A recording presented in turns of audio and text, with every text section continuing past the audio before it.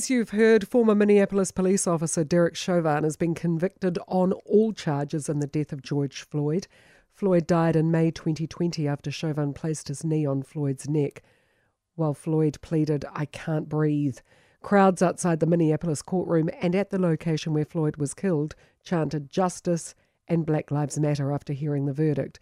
The BBC's US correspondent Nick Bryant joins me. Good morning to you, Nick. Good morning.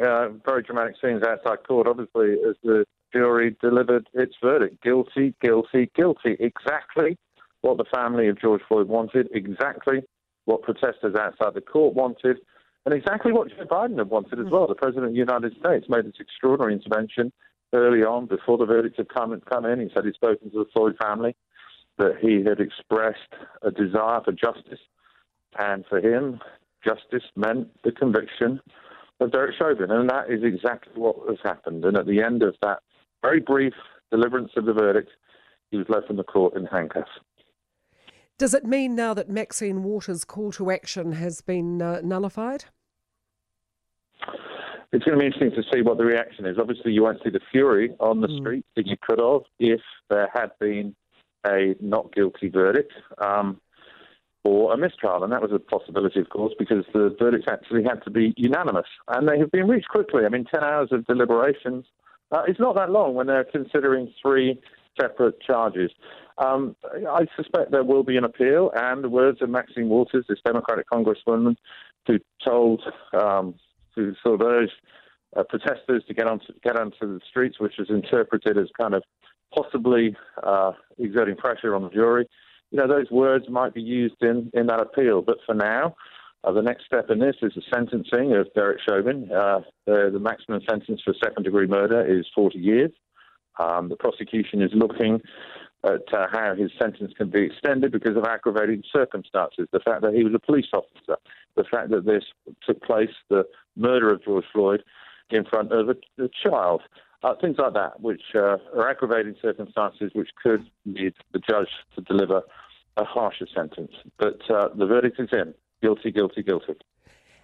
Interestingly, though, is it going to prevent any further deaths at the hands of police?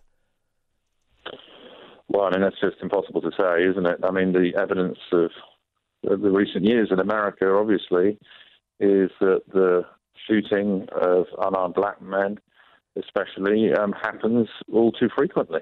I was reading that, sorry to interrupt, but since testimony began on March 29, at least 64 people died at the hands of law enforcement, with black and Latino people representing more than half of the dead.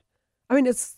Yeah, that's right. 3 people died at the hands of law enforcement on every day of this trial. Unbelievable. Which is just extraordinary. Yeah. And of course, on the eve of this verdict, in the midst of the trial, we had yet another case that was just 10 miles away from here, Brooklyn Center.